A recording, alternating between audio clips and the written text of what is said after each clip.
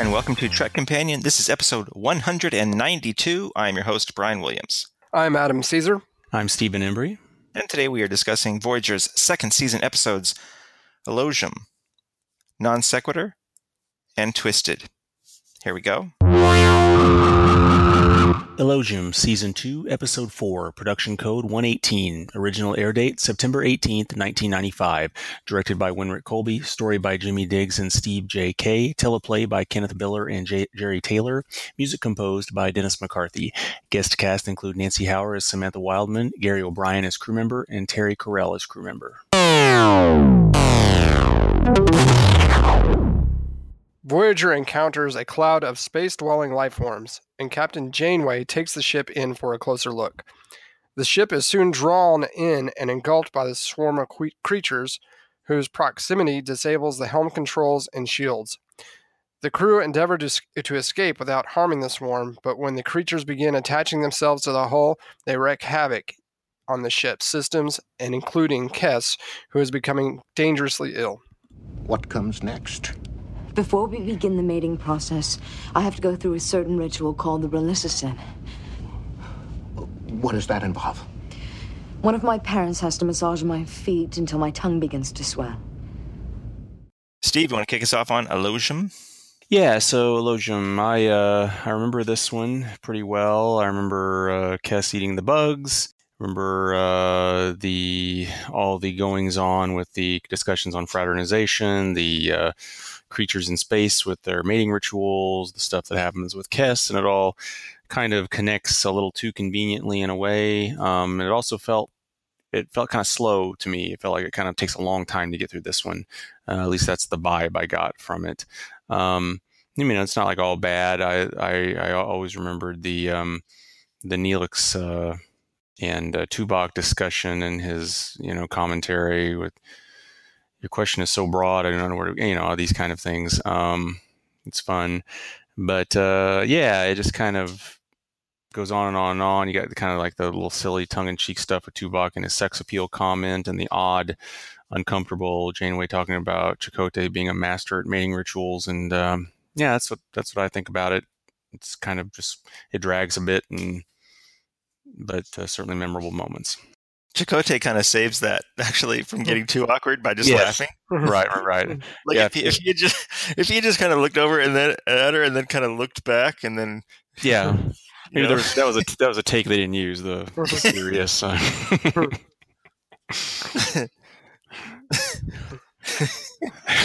Yeah, he could have been like, "Okay, Captain, I've got something to do." Right. I think I read, I don't remember, maybe it was Memory Alpha somewhere. Somebody quoted Jimmy, what's his name, the writer guy, that he sold this script based on giving him that line about, Tuvok's line about lost his sex appeal. Adam, your first thoughts? Did this episode make you hungry at all? No. Did it you? Well, I did kind of look at the dirt in front of my house a little differently when I was pulling out this morning. You're feeling a little, thinking of eating some beetles, some dirt, maybe some calamari. Those creatures are kind of had this squid-like appearance. I think Kes did have a look. I think her look was, for Ocampans, I think that was a look of joy when she realizes she's eating bugs. It's not like she stopped. First thoughts, I'm kind of feel the opposite of Steve did. I actually like this episode. I like the episodes where they kind of do something creative with life forms. It doesn't necessarily always work, but in this one episode, I thought it worked pretty well. I like the idea of these life forms living out in open space and the kind of swarm thing. I also didn't have a problem with everything kind of lining up. So, the B story is obviously the life forms, and the A story, is Kes going through her ordeal and, deciding if she wants to have a child or not, because this might be the only time that she can have it. I think it was probably the best moments of her character thus far in Voyager. We got to learn about the Ocampa. We got to learn a lot about her. I think maybe where the problems are, and I think we've discussed this before, is Neelix and Kes's relationship. It's kind of weird. They don't really, more like, I feel like they're more like brother and sister. It's kind of weird. They don't really seem like a couple. They share opposite quarters, but I see what they're going with here. The choice of if to have a child or not, and The implication in this episode is that they have never had sex, right? Mm-hmm, mm-hmm. I would assume. Yeah. But I mean, it's a good episode for both of them going through, if you're going to have a child or not. That kind of stuff kind of coincides with the bee story, these creatures, the mating rituals, that kind of thing. I actually didn't have a problem with it. I thought it was also paced pretty well. It didn't drag for me. And Steve and I just had kind of opposite takes on it. I wouldn't call it the best episode, but I would call it the best of the three today, for sure. You shouldn't say that because it takes very little editing for me to have Adam Caesar say, I would call this the best episode of Voyager. The one where Kes eats dirt. Yes. Yeah, I think I'm between you guys, but I'm probably more on Steve's side. Like, this episode has a couple of scenes that I like. As I think Steve mentioned, the scene between Tuvok and Neelix, those two together, I've always said are great, and here they are great. And hearing Tuvok speak about fatherhood and gender, certainly this is the first time I've watched this episode since I became a father, and it's a great scene, and he performs it well, and those two characters together are great. I like the scene when Kes is kind of locked in the doctor's office, and Janeway comes to her. I like that. Yeah. I think the bit when Neelix forcibly takes her out of her quarters to go to sickbay because she's eating so much is funny. I'm not sure it's supposed to be funny. I think it is, but I thought it was funny. Kind of works both ways. But overall, there are just too many moments in this episode where I actually think I wish I could kind of fast forward, which I don't ever remember thinking those words. Like seeing Kes with the bugs and hearing her talk about eating dirt, I did kind of feel like, ugh. Yeah, I mean, I think Jennifer Lean, I think she does a really great job in this. I mean, she really, she sells it. If it weren't for her performance, I think the whole episode would just fail. Yeah. And I think I still don't like Neelix. I mean, early Voyager Neelix, and so many times I don't dig him. He just, the jealousy thing and the getting so aggravated and up and everything. His line, I wrote down, he has a line in this episode, "You're such an innocent," that he yells to her. I actually wrote in my notes, "Ugh," next to that one. Yeah. And that doesn't help things, Yeah, again, I don't think this is awful or something. I know I basically was negative on a lot of the stuff. It just feels like it kind of, I don't know. It just kind of goes and goes and goes, and there's some odd times, but anyway, yeah. If I haven't watched this in a while, maybe I'll feel differently. But my memory was that Kes leaving the show was the best thing for Neelix's character. Yeah, they never seemed to figure out what to do with him really until she split. Mm-hmm. We have those little one-offs, but as far as any sort of through line with his character, the relationship between the two of them it doesn't work. What do you guys think about the relationship between Janeway and Chakotay? They have the discussion about the possibility of a generational ship. There's almost the implication about something between them. I'm not talking about the moment we discussed earlier, but like the first time they talk about the possibility of a generational ship. Can you talk about that? It's probably a good idea when they're, facing a 70-plus year voyage. So it's kind of nice that they think about these things. They've kind of had these discussions a little bit in this season, about Janeway. A couple episodes was struggling with how she could, what was it, the last episode, asking the crew to go on the 75-year mission when they're on an Earth-like planet already. So they've been having these conversations so far in the season. I like it because they, why wouldn't you be overwhelmed by a 70-year plus voyage and there's no certainty you're going to get back or not?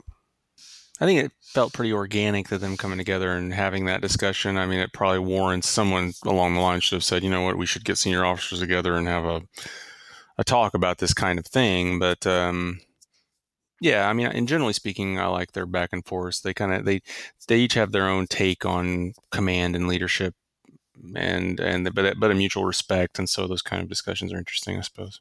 Was I just reading into it this implication of something between the two of them? I think that's always an undercurrent of that, especially in the early half of the show. There's a lot of that going on. It's one of those things that's always impossible. We all know it's impossible, at least as it stands. But there's always something. There is an attraction there. There's some chemistry, and I don't know if necessarily there's an implication in the midst of that discussion. But that kind of chemistry being there, certainly one could read that into it. Yeah. See, this episode has this weird line between drama and humor. Like I said, I'm really not sure if that eating scene is supposed to be funny. Kes has the line and the whole bit about someone massages my feet until my tongue gets big or something, right? Mm-hmm. And then she goes to the doctor and they play that whole scene with her feet center of frame with him massaging. And I think it's supposed to be funny, but then the lines there, the conversation they're having is pretty serious. And the blocking, he gets up and he moves around her and things, but there's just a weird, it's a little bit, the tone is uncertain and it's almost uneasy. And I don't know how to feel sometimes. Yeah, it's not saying that there has to be only one side, right? If you're funny, or serious, or whatever. Obviously, the best stuff blends those feelings, in a way that feels right. But it's really hard to do. It's really hard to pin down what it is when that is not working. When you can't quite tell what it's supposed to be going on and how you're supposed to feel. Yeah, yeah. Like I can't. Maybe the comedy's too broad given the subject. I don't know. I don't know what it is, but it doesn't feel tight at all. Yeah. What's this episode about? Well, a lot of it is about the choices that Kes is going through with her own body. Of course, it's kind of the obvious. What they're trying to talk about is having children and when to have them, and being that kind of thing. They're kind of asking those questions. Other parts of the episode, Janeway getting into, not interfering with life forms, even though they're in their space, and her and B'Elanna go back and forth about that B'Elanna thinks that they should just attack them. And Janeway's like, no, we're in their space. They're acting normally. I don't know. Just the natural course of biological life forms. That's kind of what I got from it. I did write down in my notes that Chakotay mansplains creatures mating. Yes. Yeah. Which is probably why Janeway. Maybe that's it. Maybe she was being sarcastic. Right. Yeah. Yeah. She just didn't quite cut. The cutting edge wasn't in there enough for us to really grasp. See, there's that tone question again, right? Like Chakotay is the master at mating ritual stuff. Yeah, I think I mentioned earlier how a lot of this stuff really connects in terms of the theme, but ironically, I think it doesn't necessarily connect in terms of the message or something. And I think that may be kind of the part of the problem. It's kind of like, let's have like an A and a B and almost a C story that all kind of touch on mating and so on, but let's let the kind of the theme be all over the board. Because really, when you're talking about the creatures in space, there's all this kind of discussion about the strategy of losing them or getting out of that situation. And so there's those kind of discussions. But ultimately, like you said, Adam, the issue is the non-interference part. It's like we don't want to mess things up here. We want to play their game, and when we getting out of here, we want to hurt anybody, et cetera, et cetera. That seems to be the biggest point. But with Kes, you've got the the implications of this choice and how complex it is and how big of a thing it is, and so on and so forth. And then there's the fraternization among the crew. Let's throw that into the mix too, and not really come to a conclusion on what we're doing with it or why are we discussing it necessarily, or et cetera. I think that to me, that's kind of the big problem here is you kind of have, it'd been nice to have a little more focus in that regard. But obviously there are a number of themes running throughout this.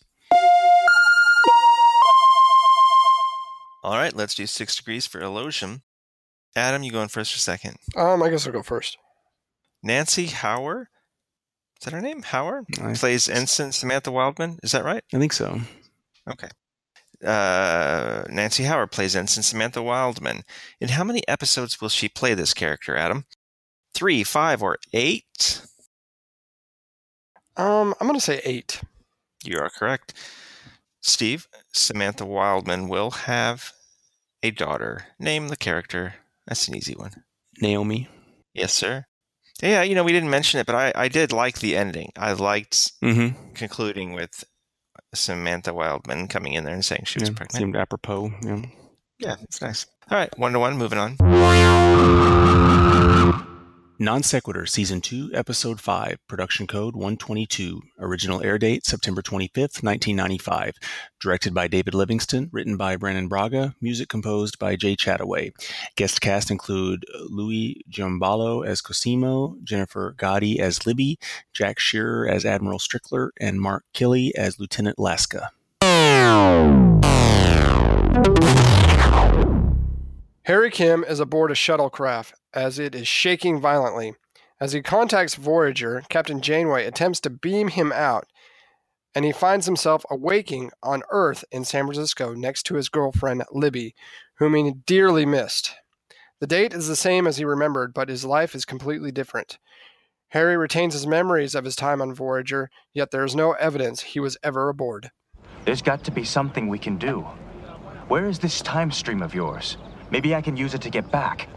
A time stream weaves through the galaxy like a thread. I could show you how to find it, and you could try to recreate the conditions that existed before the accident and fly back into it, but there's no guarantee what will happen to you if you do. Non Sequitur. This is an interesting episode. I think that we all...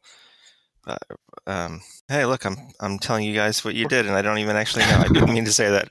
I meant that I... remember this. I remember this episode. I remember seeing like the trailer for it and being excited. Just the prospect of going back and actually seeing Earth and San Francisco, like the modern time. Anytime that's done on Star Trek, it's a treat. But I also remember this episode for having a disappointing story. So it starts off so great and interesting and with so much promise. And on one hand, it's very unique in that it's a, crazy time, space continuum type story, weird stuff happening. It's unique in that it's all really happening because he really was transported there somehow, But it's disappointing in that the resolution of the story is incredibly unsatisfying. It's just not interesting all of a sudden. Steve, some of your thoughts here? I think it's kind of fun, and seeing this kind of what could have been kind of situations. Those are generally fun, and so it's not awful or anything. But yeah, it kind of, I don't know. Ultimately, it's predictable in the sense this is kind of where it's going to go. I mean, he's going to find some way. He's going to go back. It's one of these weird ones where he's the only one that remembers all of this that went down.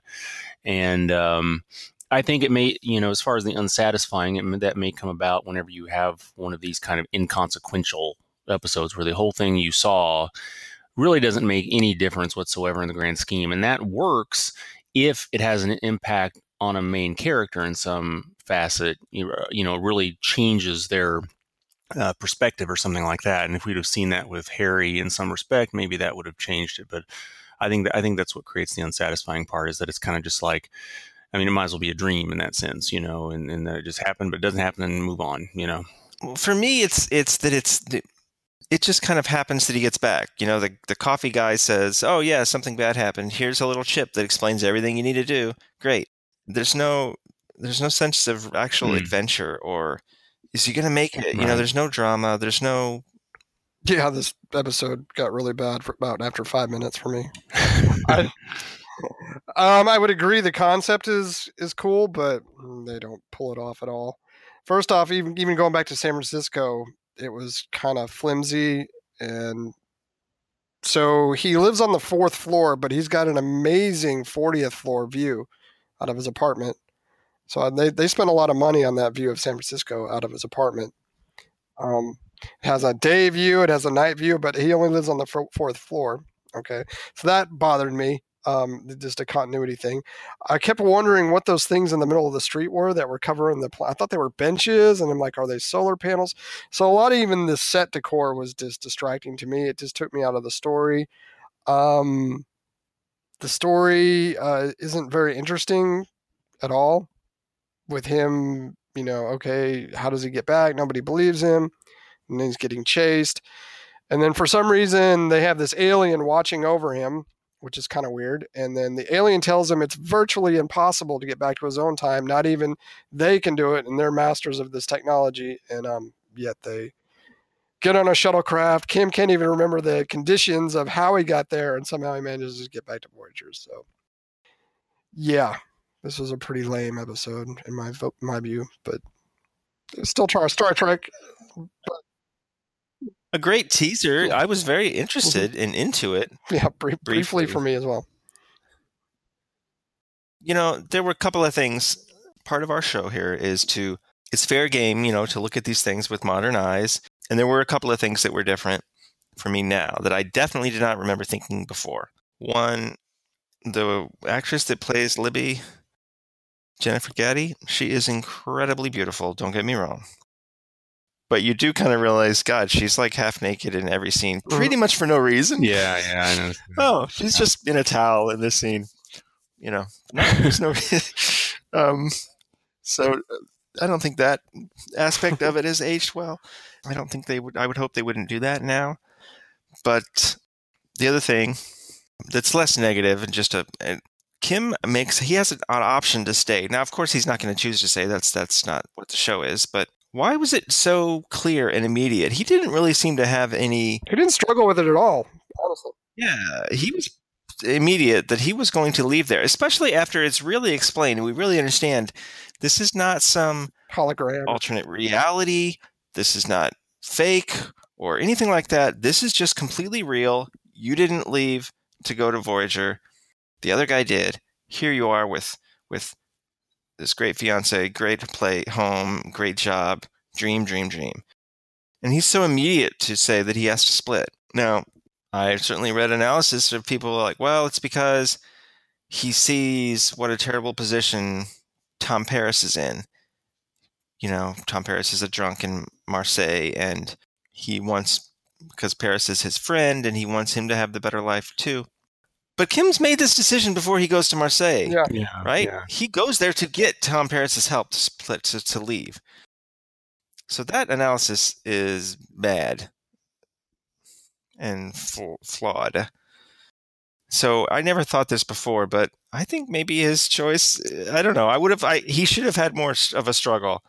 I think he owed that to Libby. Yeah. These were not made up. These were all real people. It would have been a much more interesting episode if that was what it focused on, was that struggle, and if they come up with a compelling reason, it's like, you know what, I really need to get back to that reality or whatever. Then you got something, but yeah. Yeah, and his character could have really grown more if we'd seen him make a real sacrifice for something. I did enjoy his line though. Why does everybody tell you to calm down right before they do something bad? When he came back into his apartment, yeah. I did laugh a little bit about that line. He delivered it good. But yeah, I definitely agree with you, Brian, about that. I mean, he'd made up his mind from basically the get-go. Even when he found out that he's like, I got to go back. Even after the alien told him it was so highly improbable that he would get back. And these little things that are continuity problems and weirdnesses are not things you'd notice if it was really good. Like Adam, you touched on a lot of them, but things like too is like they're still using ankle bracelets, and why when he went to Paris it seemed to be the same time. I mean, he went in the night, and then it's like still looks like it's night when he went to there, and it should be like 10 hours ahead, and just little things like that. And we've kind of established that those kind of things bother you. It's because you're not focusing on the high quality episode here or whatever, Yeah. I like the clarinet bit, a nice little callback to the pilot without them having to say anything about it. Yeah. That was nice. I did not like the coffee guy alien watching over him. I thought that was, like you said, Adam, earlier, that was weak. It was pretty weak. And I didn't think the actor was very good, but it's not like he had anything good to work with. They needed somebody there to explain what happened. And the way he greets him when Harry first comes out of his apartment building, the way the coffee guard greets him, you're like, oh, there's something going on with that guy. Yeah. What's this episode about? You can't escape your fate, I guess. you have to be exactly. There's no fate but what we make. I don't know, loyalty maybe. He's loyal. I mean, I know he comes to that conclusion towards the end of the episode. He's like when he's talking about Tom Paris and his friend who actually got stuck out in the Delta Quadrant on Voyager. I don't know. It's kind of what I had. What'd you have, Steve? Yeah, it's kind of tricky because it's not so great and it's not so focused. I mean, I think you could talk. I mean, the relationship between Kim and Paris is certainly something that feels real, and you wish they would have done more with. And that could have been one of the ways to give him a stronger motivation or something like that. But yeah, it's. And I'm kind of just, it's kind of like what you said, you kind of make up something, but I'm not sure they did a great job of reinforcing it. The notion of, you can choose, you have a choice. You're not just stuck in living in whatever life you want to do. And there's not a right or wrong maybe either. I mean, there's positive and negative, any kind of string of choices and where that leads you. So, but I don't think they reinforced that particularly well. So that's flimsy. All right, let's do 6 degrees for non sequitur. Steve, are you going first or second? I'll go first. Jennifer Gaddy plays Libby, Harry's fiance. In Next Gen's 6th season, in the episodes Birthright, Parts 1 and 2, she played Bael. Bael had a Klingon mother. What species was her father? Romulan. Why am I asking such easy questions today? I don't know. Adam? Yeah. Now the pressure is on. Jack Shearer plays Admiral Strickler, the admiral that enjoys grilling Kim. He will later portray an Admiral Hayes in a movie and subsequent Voyager episodes. In what film does Admiral Hayes order Picard and the Enterprise to patrol the Romulan neutral zone? Would that be First Contact?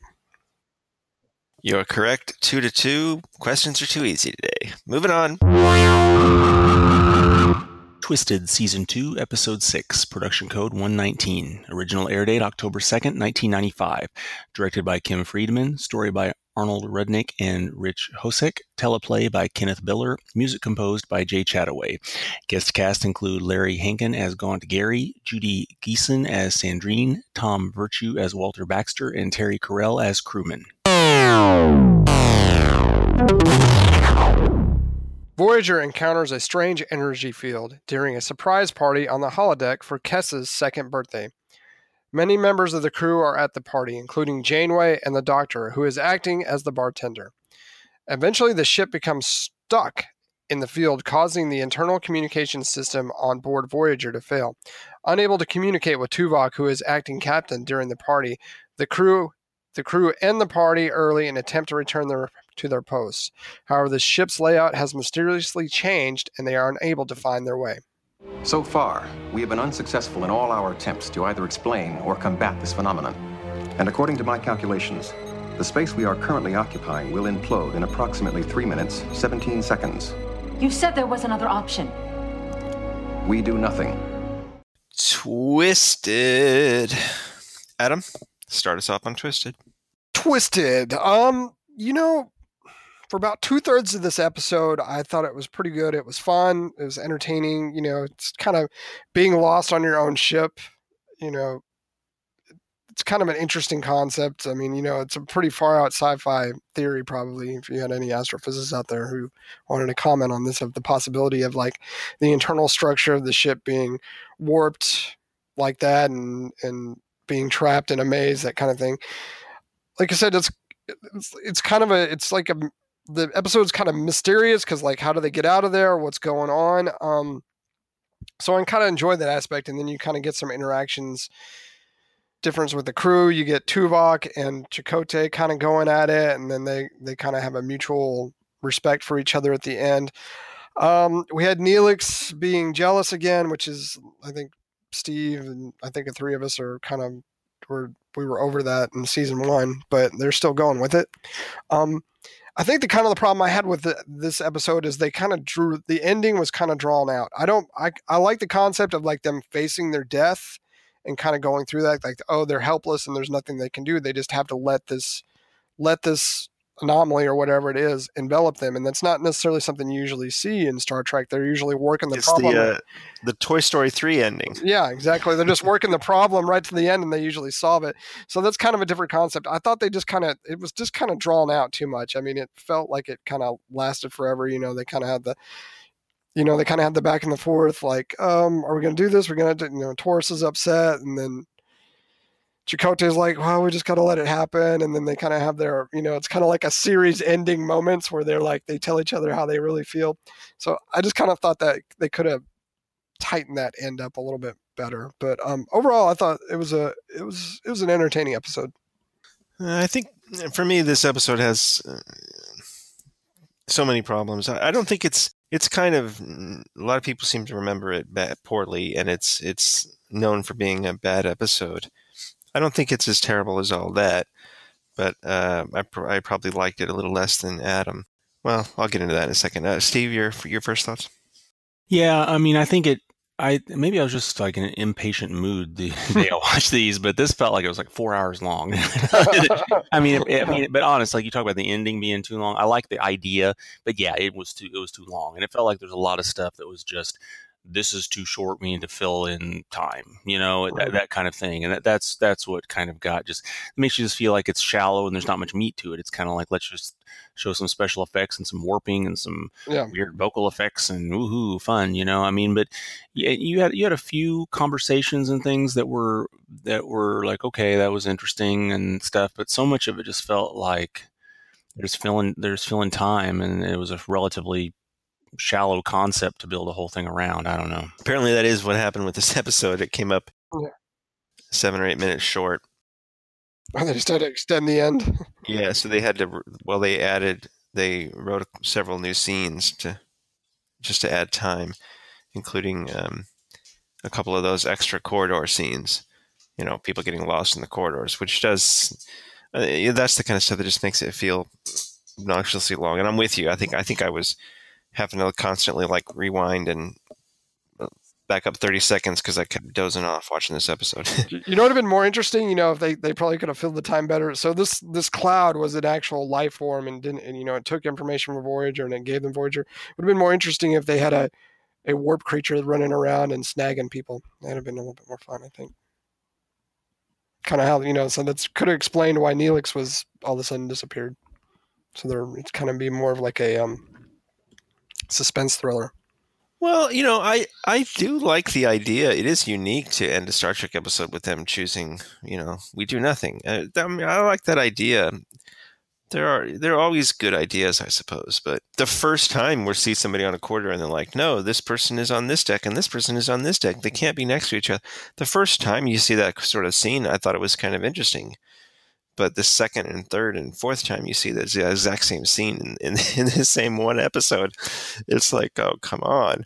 All 3 of the episodes we've discussed today are weak for me. None of them are god-awful bad. I would probably rather watch any of these 3 than, say, the 37s, just for the kind of content that's in these. But none of them are any good. None of these 3, for me, today are good. They're at best okay, and more often less than okay. And they just made me want to watch better episodes of Voyager that I know we're going to get to, and that what a greedy jerk I am, because we just had projections, right? These episodes for me were pretty weak. How would you guys rank the 3 episodes today? Gosh, that's tough. Well, we should have the conversation. And then after I edit this episode, if it comes up a little short, we'll just come back. We'll all make a choice to let it happen. Dear Trek Companion, podcast 192 felt like it lasted 4 hours. What are you doing? I thought Twisted might be the worst of them. I think just because it just was like that. It felt like this is still going on. We're still doing this. I mean, that kind of thing. That to me clinched the worst spot. Again, not that they're all just ridiculously awful, but they're just you're kind of all right. Yeah, they're all like that. So that's why I feel that's maybe the worst of them. But this is the episode where Janeway suddenly sits up and says, blah, blah, blah, blah, blah, blah. Well, Adam, you liked Elogium, right? Yeah, I did. I did like Elysium. Okay. And then the other two, not so much. I'd probably put, I mean, if I had to put them in order, I'd probably put Twisted above the last episode. But I mean, neither of them are good. I might have to say I was a little more, I don't know, the maze stuff kind of entertained me in the beginning, like first 2/3 of the episode. I was kind of entertained. And I didn't have so much a problem with the ending, except that it lasted like 20 minutes. I think, like Non Sequitur and Elogium, one thing they've got that helps them, I think their title is pretty accurate. Mm-hmm. Twisted is kind of a stretch. Maybe if, instead of changing the title, like Tuvok could have said, there's another solution. We can all do the twist. They could have started, that dance like the Batman 60s. Mm-hmm. Mm-hmm. Or maybe he pulled out the game twister. Also good. Mm-hmm. Yes. I would have been. Either of these solutions would have improved the episode for me. There you go. Is this episode about anything? That's a tough one. Remember where your quarters are? I don't know.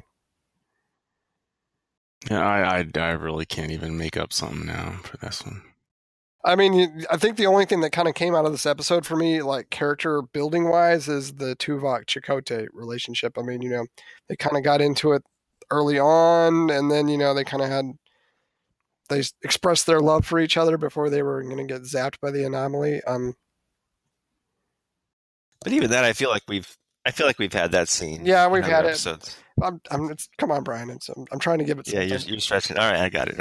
I think the high point was when Jealous Neelix may have been lost. we thought maybe it had been lost for good. Yeah, maybe yeah. I don't know. That's good. All right, let's do 6 degrees for Twisted. Steve, Tom Virtue plays Lieutenant Baxter, yet another Lost Corridor wanderer. In Voyager's final season, he will play a Quarren supervisor in the 2-parter in which all of Voyager's crew members are put to work on a planet. Name the episode. I have asked for this episode title in the past, so that's why I thought it was fair. Gosh. I vaguely remember this. And the title is 2 syllables, and one of those syllables is in my question. In Voyager's final season, he will play a Quarren supervisor in the 2-parter in which all of Voyager's crew members are put to work on a planet. Golly. Work camp. I don't. You're so close. Adam?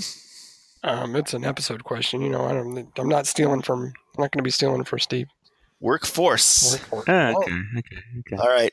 Adam, you could take it for the day. This episode is one of the episodes produced for Voyager's first season, but held back for the second. How many of these episodes were there? How many episodes were produced for season 1 that were held back for season 2? This is the last one. 4? You're correct. It's Adam's Day, everyone. Yay. It's Adam's Day. All right, folks. Hope you're doing well. We don't have any kind of real Star Trek news today. There's been a lot of news about scripts for a new movie, but who knows what, if anything, is going to happen from that. There's been news about CBS and Viacom maybe merging again, maybe, which could have some fun implications. We know that Discovery Season 2 officially started filming this week. That's it. That's all the news there is.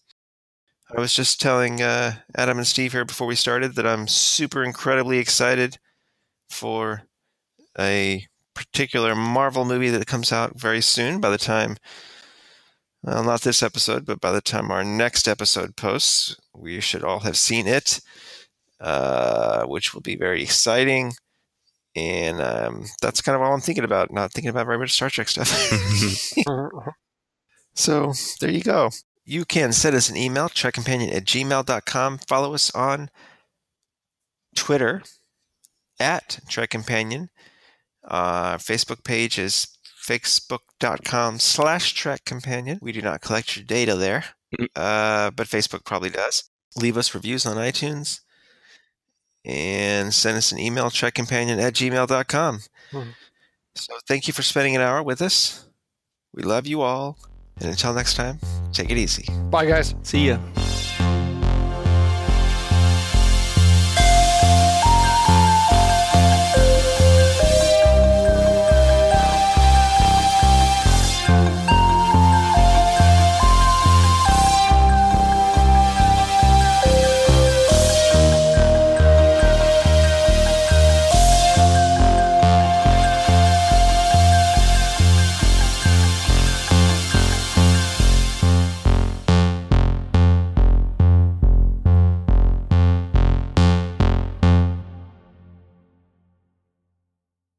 Stefan, I passed it.